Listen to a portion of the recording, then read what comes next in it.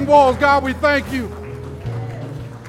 God, we thank you for being a chain breaking, mountain moving, yoke destroying, stronghold tearing down type of God who loves us so incredibly that you gave us your son, Jesus. Now, God, we pray that as we get into your word, that you would do something in our hearts. Don't just move mountains, but God, if it's necessary, move me. Help me to hear from you so that I can be more of what you have called me to be. God, we thank you and we love you and we pray this in Jesus' name. Amen. You may be seated if you can. Well, good morning, Tri-Cities Church. You all look beautiful as always. Let me just say to all of our mothers, grandmothers, surrogate mothers, mothers at heart, spiritual mothers, if you mama anybody anytime in your life, happy Mother's Day. Fellas, y'all should be clapping right there. Y'all don't embarrass the pastor now. I said happy Mother's Day. We are thankful that you chose to join us. Real quick before we get into the word, if this is your first, second, third time with us, or if you've never filled out a guest card, we want to encourage you to do that. They're right in front of you in your seat. It's a connection card. Fill it out. Give us some information about yourself. We promise we won't show up at your house. We promise we won't bug you. All we want to do is to know a little bit more about you. And then if you have a prayer request, whether you're new with us or not, place that on the back because our staff, elders, prayer team, we actually do pray for those every week so that you know someone is praying for you. And then if this is your first, second, and third time, if you never filled this out and got your guest gift, fill that out. And then right in the back under the next step sign, you will receive a free gift for joining us this morning because we understand there are plenty of places to worship and we are grateful that you chose us on this Mother's Day. If this is your first time with us or if you missed last week, we started a new series. It's a short series, just 3 weeks, called Live Again.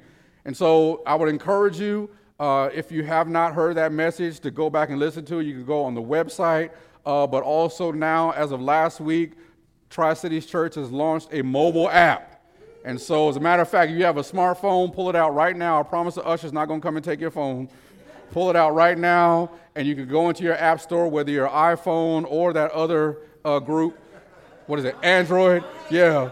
You can do that. Go in your app store, search Tri-Cities Church. That's Tri-Cities, and download the mobile app. It's absolutely free. Great way to catch up on the messages. There's a Bible reading plan. Sign up for the notifications. That way we can continue to let you know what's going on in your church. It's a great tool. You can also use it to give directly from your phone. And so it's a great tool. Make sure that you download that and you share it with others. So we are in week 2 of a series called Live Again. What we've done is because we're coming off of celebrating the resurrection, we decided to let's look at some of the other stories of resurrections in the Gospels. And there are 3 occasions where Jesus resurrected people from the dead. And so one of the challenges of this series, even though it's short, is for us to stop merely existing and start living.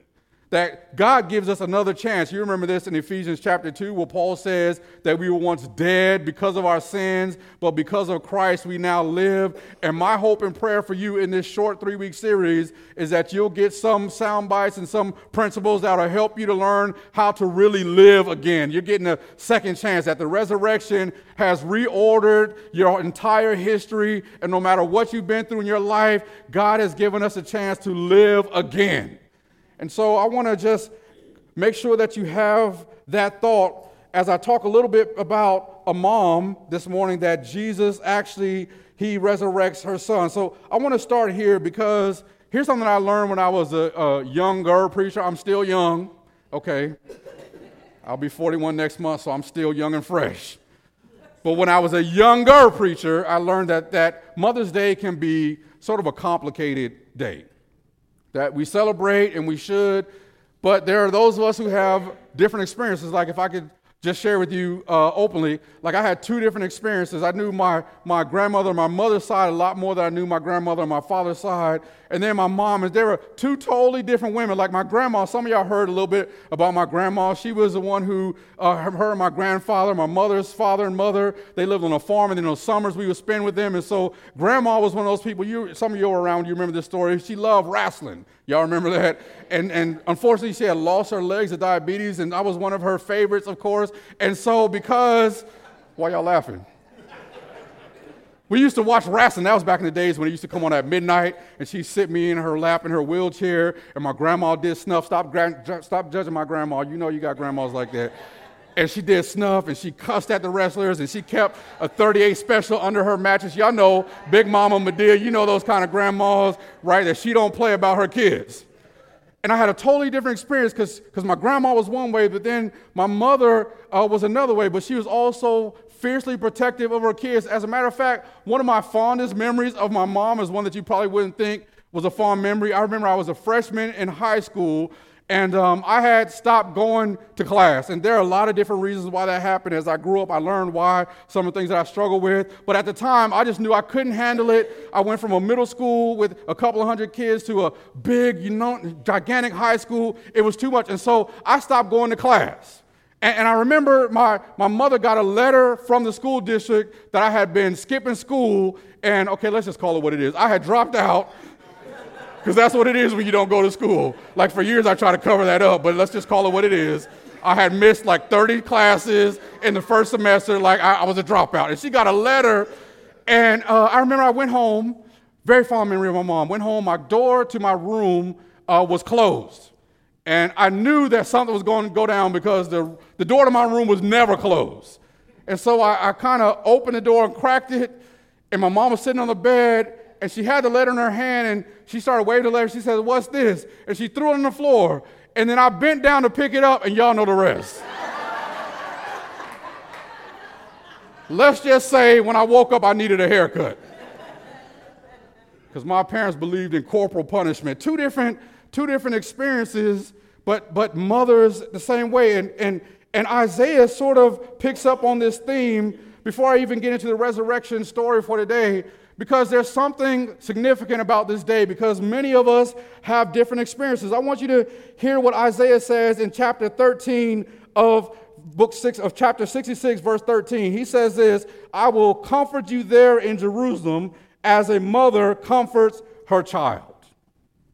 Why is that important? Because before we even get into the resurrection story for today, I want to just share a little bit about the complications of today, because when Israel was in captivity, they were coming back home from captivity, that they had messed up again, and because they had messed up again, God allowed another nation to take them over and drag them off into captivity, and so now they're free from their captivity, except there are two different waves of people that come home. So the first wave of people went back to Jerusalem, and it was an extraordinary experience. They loved it. It was great to be back home in the city, in the place where they had established as a city for God. And then the second wave comes home, and the second wave of people didn't have the same experience. And here they are occupying the same space and the same place that they're from, the same family, but they had two different experiences.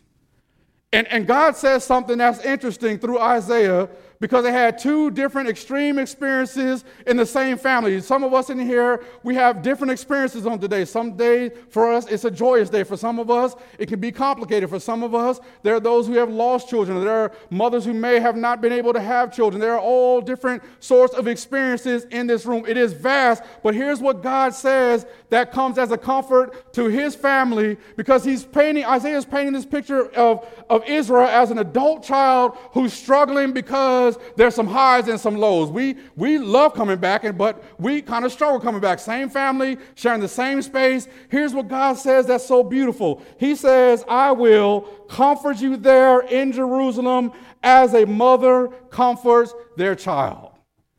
He says, no matter what your experience is, here's my promise to you, that there's something that you need that's going to help you navigate the variety of experiences that you have when you're sharing the same space, when you're sharing the same day, when you're sharing the same holiday. And for some people it's good, and for some it's bad, and for some it's complicated, and some of us stand in between. Some of us don't know who our mother was. Some of us lost a mother. Some mothers have lost children. We're occupying the same space, and it's complicated. Here's what God says to Israel, who he's talking to as an adult child: "I will comfort you as a mother comforts her child."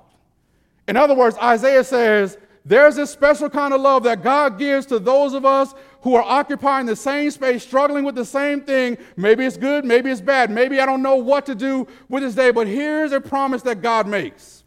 God says there's this type of love that you need when you're dealing with the highs and lows of life, especially today, and the best description I can give you is just a love that can only be attributed to a mama. And then he says, and I'll make sure you get it, even if it's complicated. Even if you don't have a mama, even if you're struggling, he says, there's this type of love that the world should never go without, and I'll give it to you even if I have to do it myself. The world, watch this, will never be without the love that can only be attributed to a mother. He says, I'll do it, because that's what you need. It's complicated. I get it, and I don't have all the answers, but what I do know is that God makes a promise that there is this extravagant type of love that everyone needs when they're struggling, and even if God has to mama you himself, God says, I promise you'll never go without that type of love. And that's beautiful, because in the story that we're going to look at today of the resurrection, it involves a mama who lost her baby.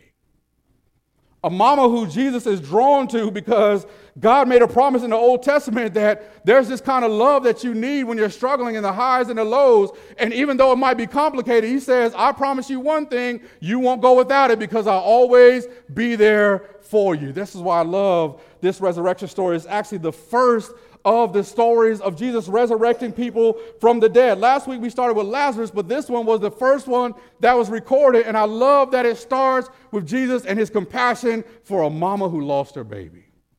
Luke chapter 7, verses 11 through 15. I want to read this story to you, and then I want to discuss maybe there's some other things that were resurrected in this story that we can learn to resurrect as we honor women, as we honor mamas, as we honor the fact that God says there's a love that the world needs, and the closest description I can give of what that love looks like is it looks like a mama's love. Listen to this story in Luke chapter 7.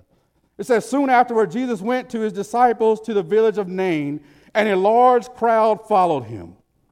A funeral procession was coming out as he approached the village gate, and the young man who had died was a widow's only son, and a large crowd from the village was with her. Did you catch what Luke says? I don't know if you knew this, but Luke was detailed. Luke was a physician. Luke captures details that the other gospel writers don't capture. He says it was a mama who lost her son, and don't miss this, she was a widow, which meant in those days and in that custom that because her son died, that she was likely to be left alone on her own with no one to help take care of her. All her resources would have been stripped from her. She would have been someone who was in desperate need of God's love. And Luke says that not only did she lose her son, but at some point, we don't know how far back, she lost her husband. And it says that the young man who had died was a widow's only son. A large crowd from the village was with her. Verse 13, when the Lord saw her, his heart overflowed with compassion. Don't cry, he said. Then he walked over to the coffin and touched it, which, by the way, would have been illegal for him to do, spiritually speaking, because anytime you touch anything dead, it would have rendered him unable to perform services in the temple. You know what's good about Jesus? He's always touching stuff and folks that society says don't mess with. He says, and the bearer stopped. Then he says, young man, I tell you, get up. Verse 15. Then the dead boy sat up and began to talk. And Jesus gave him back to his mother. I'm going to add another verse. I don't know if it's on the screen. Verse 16. And great fear swept the crowd, and they praised God, saying, a mighty prophet has risen among us, and he has visited his people today. So I need you to kind of catch this scene, because Jesus is now walking into a village called Nain, and there's no other recorded place in the Gospels where Jesus visits this city. I don't know why he went there. I don't know what business he had going there. I don't know if he was going to meet someone. This is the only place in all the four Gospels where we see Jesus going to visit a city called Nain. And Luke paints this picture. He says that as Jesus was going into the city, here comes another crowd that's coming out of the city. You remember this last week. We said that it was Jewish custom that people were buried on the day that they died. And so this was a fresh wound. This had just happened. This wasn't something that happened a couple of weeks ago. This had just happened. And the entire community was heading out of the city so they can bury this young man and grieve with this widow. And then Jesus and his followers, the church, was going into the city. And then Luke says you got two groups, two different experiences from two different times. They're making their way. And then right at the gate, there's a collision of two different experiences. Sort of like in Israel when the two different groups came home, when there were two different experiences. And here they are occupying the same space with two different experiences. On one hand, you got the crowd that's following Jesus because Jesus has been doing great stuff, and they start to love Jesus, and so they're upbeat and they're happy, and there's a celebration. Yeah, we get to follow Jesus and see what he does next. And then on the other side, there's a widow who's grieving, losing her son, and an entire community is following behind her, grieving and crying. And then all of a sudden, there is a collision right at the gate. Two different groups, two different experiences, two different sets of emotions, and Jesus stops the crowd. I'm so glad that there are moments in my life where I'm having highs and lows. You know what it is. You don't have to say anything about it. Where you have two different extremes, or one on Monday you're up here and by Friday you're down here. You know what I'm talking about. Some of us, I'm up here. By the end of the day, I'm down here. Anything could throw me off. You know what I'm talking about, where I'm up and then I'm down. There's two different experiences. There are two different me's that are walking around at all times. There's always a struggle. And then Jesus finds a way somewhere in the middle of that to bring some calm to the situation. Two groups, two experiences, two sets of emotions. And then in this moment, I think that Jesus not only just resurrects a young boy, I see in this text, if you hang with me, that there are three resurrections that our culture desperately needs. Because remember, we said that we want to teach you how to live again, that we live in a world where most of us, at best, are just existing. We get up, we punch a clock, we go to work, we go home, we feed our kids, we go to bed, we do it all over again. That's not life. And there are some things that perhaps our culture has allowed to die that I think from this story we can learn how to give that same type of love that God talks about in Isaiah that's needed when people are dealing with ups and downs and ins and outs and two different emotions, and I don't know which way is up and which way is down, and I'm struggling, and God steps in the middle. Jesus steps into the middle of two different crowds, and he brings some calm and resurrects something that I think perhaps needs to be resurrected in our culture. All right, so my note takers, take this down because I'm just going to work this text. Number one, there is a resurrection of compassion. That if we are going to really live, has anybody ever noticed this, that our world seems to be far less compassionate than it used to be? Where people don't even really care about one another anymore, that you can have these two total different experiences, but here's what our world has done, that if you've had a different experience than me, then I can't love you. You know what I'm talking about, that there's two different experiences. Some of us is good, and for some of us it's bad. It might not even be today. It might be your life that you grew up a different way, or you vote a different way, or we're doing things differently, that we've come to the same space in the same time, two different experiences, two different people. And can I just tell you something? What we've allowed to happen is we've allowed our willingness to be compassionate is died. And I think that Jesus wants to resurrect compassion. Did you catch what the text says? That as these two different crowds were walking in two different directions, and there was a collision. It says, watch this, verse 13, when the Lord saw her heart, his heart was overflowed with compassion. What happened to us actually caring about people who are hurting?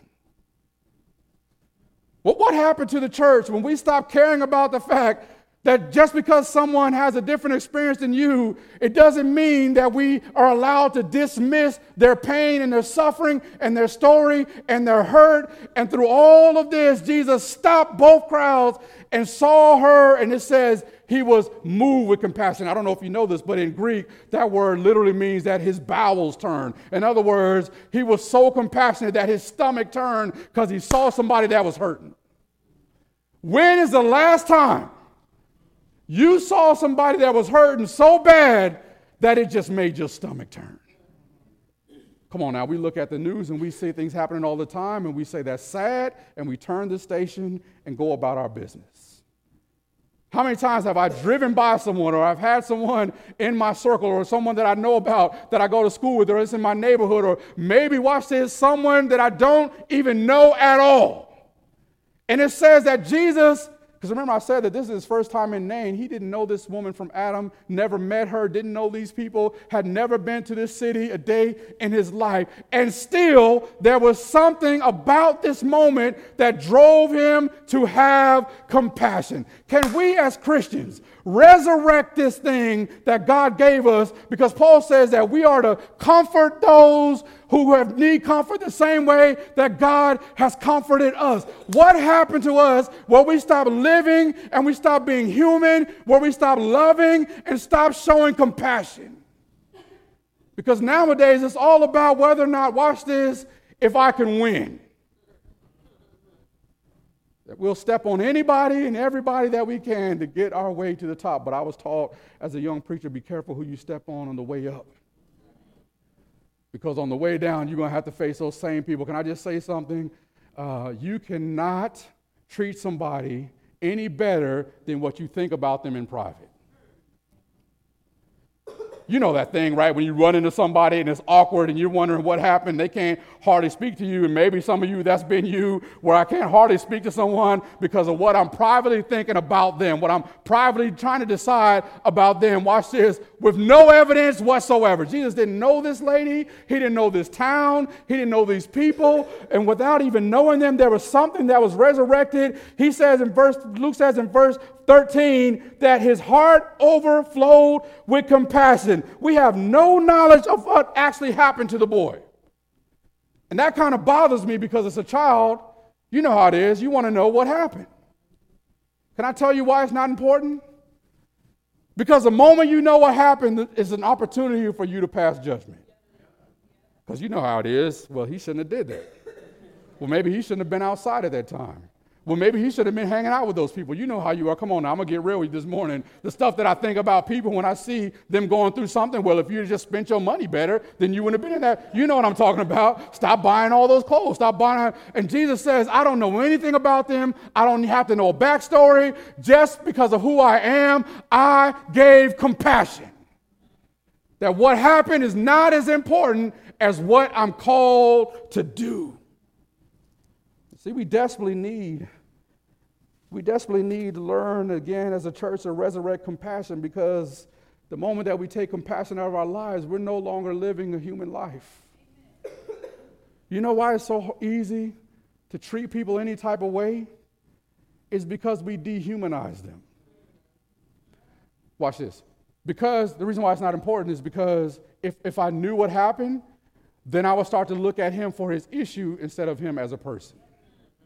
And maybe it's important that you don't even know what happened to the boy. It's not important because Jesus decides to give compassion without any backstory. This is just who he is. And as Christians, this is just who we're supposed to be. The reason why I'm struggling living is because I'm attaching issues to people I should be compassionate to.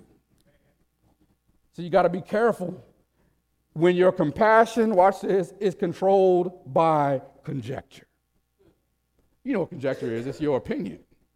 It's what I think happened, is what I thought should happen, is what I thought about that person with no backstory, no information, no history. And can I just tell you something? We are slowly allowing ourselves as human beings to erode away because all of our compassion these days is based on what I think I know about you, what I think you should have done, where I think your problem really lies. Text says Jesus didn't know anything about this lady or the boy, what happened. And can I just say this again? Be careful when your compassion for people who are hurting is based on conjecture. That's your opinion. And can I just say this with you? That most of the times when we do that, you don't even realize this is what's happening. I'm guilty of it too. I'm deciding in my mind and in my heart who deserves grace. Can I just tell you something? That all of us are in need of Jesus. All is level at the foot of the cross. There are no degrees to grace. Can I just say something? Now I'm about to bowl down your lane. There are no degrees to people's sin and their issues. And what we've done is we've categorized stuff according to the ways that I want to show compassion to people because, well, she's not that, so I can love her. Well, he's not that. You know what it is, where we judge everybody's issue as long as it's not the same one as mine. Y'all know what I'm talking about. Man, it's quiet. You know what it is, right?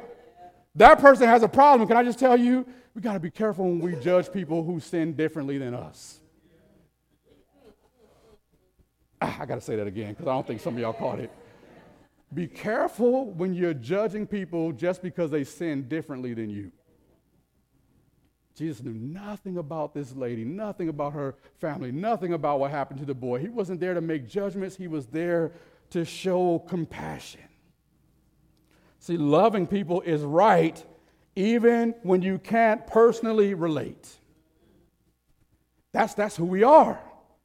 We need to resurrect that I love people because it's the right thing to do, even if I can't relate. Two different crowds, two different experiences, coming from two different places, headed in two different directions, and Jesus didn't stop the crowd so that he could judge. He stopped his crowd because even though I can't relate, I've never lost a child, my job is to love you even if I can't relate to you.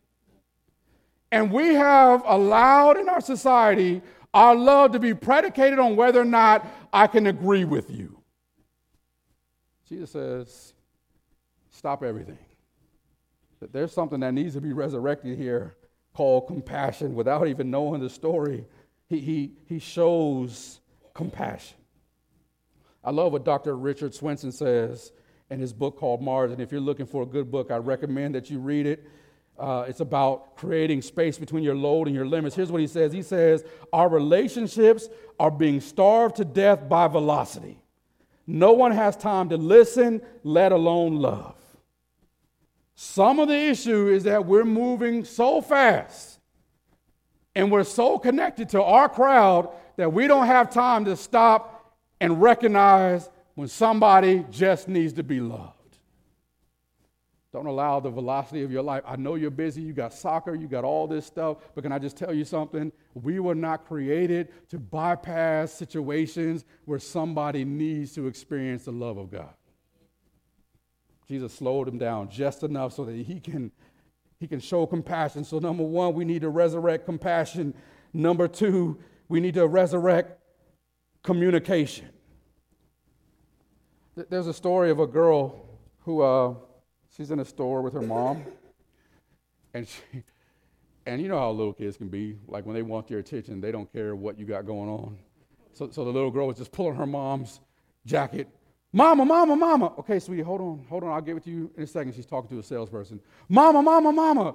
Sweetie, hold on. I'll be with you in a second. Mama, mama, mama. Sweetie, come on. I'll be with you in a second. I'm sorry, sir. I'll be with you in a second. Mama, mama. She turned around. Look! None of y'all ever yell at your kids before. She said, if I hear you say mama one more time, I'm taking you to the bathroom. Y'all know what that means, right? Do I got any DFAX workers in here? Okay. I'm just making sure I don't. About 30 seconds later, she pulls a tug on her shirt. Excuse me, miss.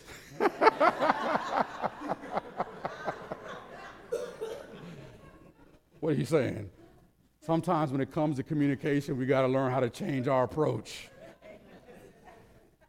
Can I be honest with you? Some of the stuff that we've been saying and doing in person and online ain't working.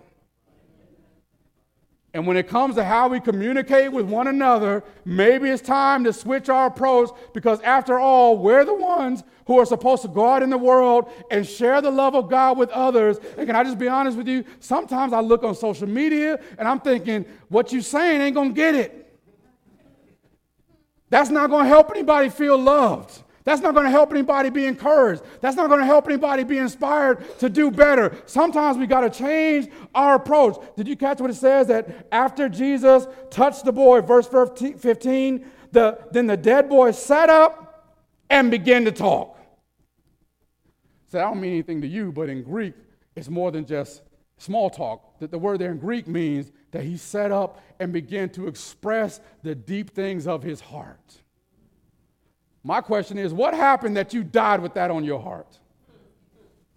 What happened that we created an atmosphere and an environment where we can no longer talk to one another and be civil? Can we resurrect communication? Can we resurrect some decency? Can we resurrect some compassion to where I never have to, especially in the church, come in and be afraid to tell my story? Because that's who we are. It says that the dead boy got up and started saying some deep things in his heart. There's some stuff that perhaps he had on his mind or on his heart that maybe he took it to his grave with him. Maybe that might be even the thing that killed him, is bottling up some of the stuff that he should be able to express. Okay, so now I'm going to tell you about how if you got some stuff on your chest and in your heart, you need to have somebody to talk to. Because you know May is Mental Health Awareness Month. Can I just tell you that if you don't have anybody to talk to, go see a counselor. As a matter of fact, we have one that has an office right here in this building. Go on the website, make an appointment. Don't die with stuff that you should have said that you're too afraid to say. Can we resurrect communication and start to talk to one another again? Can we have compassion for those who have a different story than us? Look, brother, I don't know that. I can't lie and tell you that I know how it feels to go through what you go through. But can I just tell you, if you need someone to talk to, call me. Because we kind of allow that to die. So can I just make this statement? Don't let the crowd control your communication. But what's interesting is we don't know what he said, but whatever he said, watch this, it was important enough that even Jesus didn't say anything. Even Jesus didn't cut the boy off when he started to express himself. Can I just say something? Some of us, we listen to respond, not listen to care.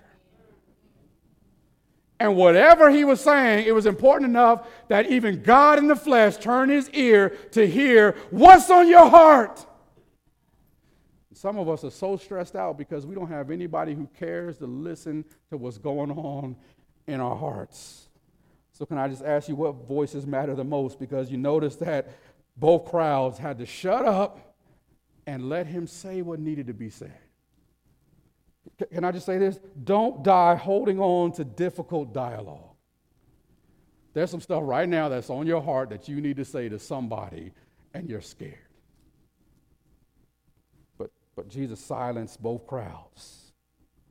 I love what Jesus says in Matthew chapter 5, because he even has this precedent of us knowing that it's all about how we communicate with one another. Matthew chapter 5, I'm just going to paraphrase it.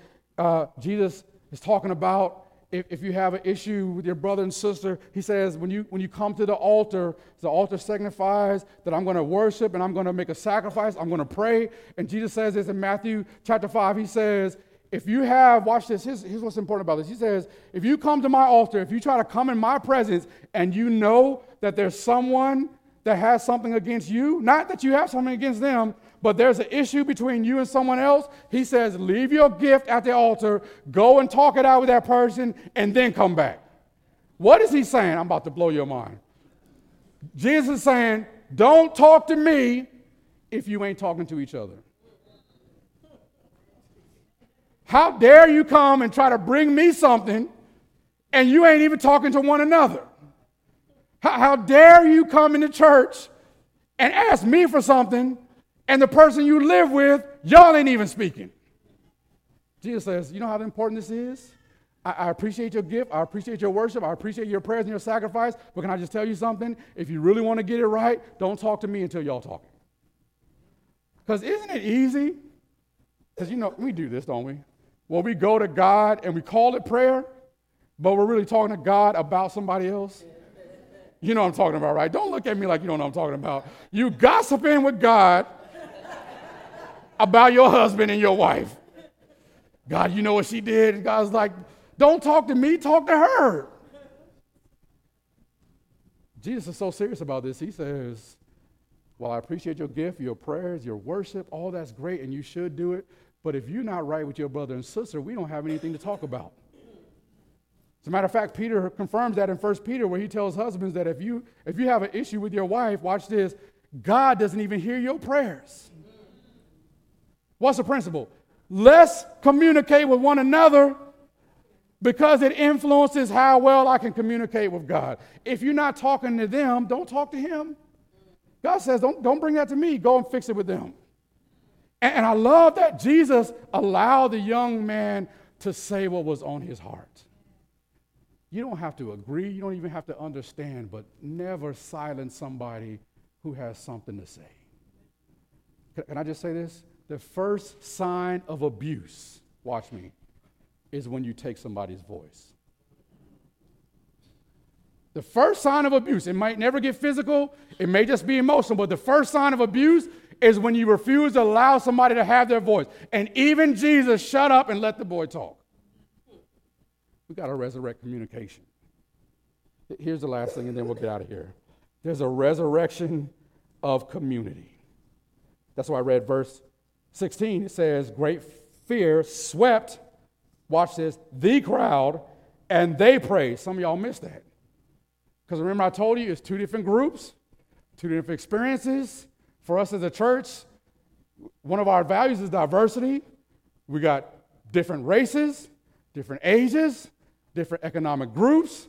We're all coming from different places. But did you notice that in that moment, Luke says something transforming happened? It went from, did you catch what he said? It was a crowd going in, it was a crowd going out. It was this experience versus that experience. There was a collision, but by the end of it, Luke says there was only one crowd. Okay, some of y'all just missed it. That when Jesus gets in the middle of it, I don't care how different we are. I don't care what your background, your race, your economic class is. When Jesus is central to how we relate, we go from being separate to being one. And Luke says that by the end of this whole story, there was only one crowd, and they praised God together. You want to know how we can have more unity in our communities and in our country? How can we resurrect that? Put Jesus in the middle. Some of us got to learn to just shut up and let Jesus do his thing, because the only shot we got at coming together is when Jesus is central to our relationship. I used to tell people, I love you because Jesus told me I had to. And they would laugh just like that. I said, trust me, that's what you want. Because if you're depending on me to always treat you right based on how I feel, you in trouble because I'm flaky. I told you already, I'm up, I'm down, I don't know what. There's all sort of stuff going on in my life. And if you really want me to love you and to respect you and to be compassionate the way that I'm called as a Christian, I love you because Jesus told me to do it. And then somewhere along the way, we become one. The problem is you've been trying to love people with your own strength. You've been trying to forgive people with your own power.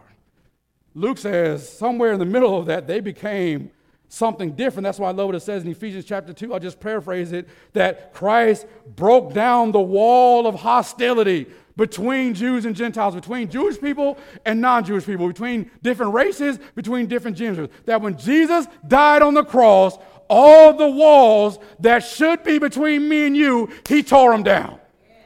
Now, because of him, watch this, I have no excuse not to love you and not to show compassion to you. See, I take that serious. Jesus died for us to be together. Don't you ever take that for granted. Jesus died so that people from different races could come together and worship him. He died so that people from different genders can come together. Don't you ever treat his death as casual. He died so that I can sit next to you. You want a resurrection of community? Here's my last statement. We were redeemed to create community. That Jesus, Paul says, tore down the wall of hostility, and then through him, he created an entirely new group of people. That's the church. And we were created to create more community, and we were made to praise him together. We want to resurrect some things in our life. You really want to live again. Resurrect your compassion for those who are hurting. Resurrect your communication.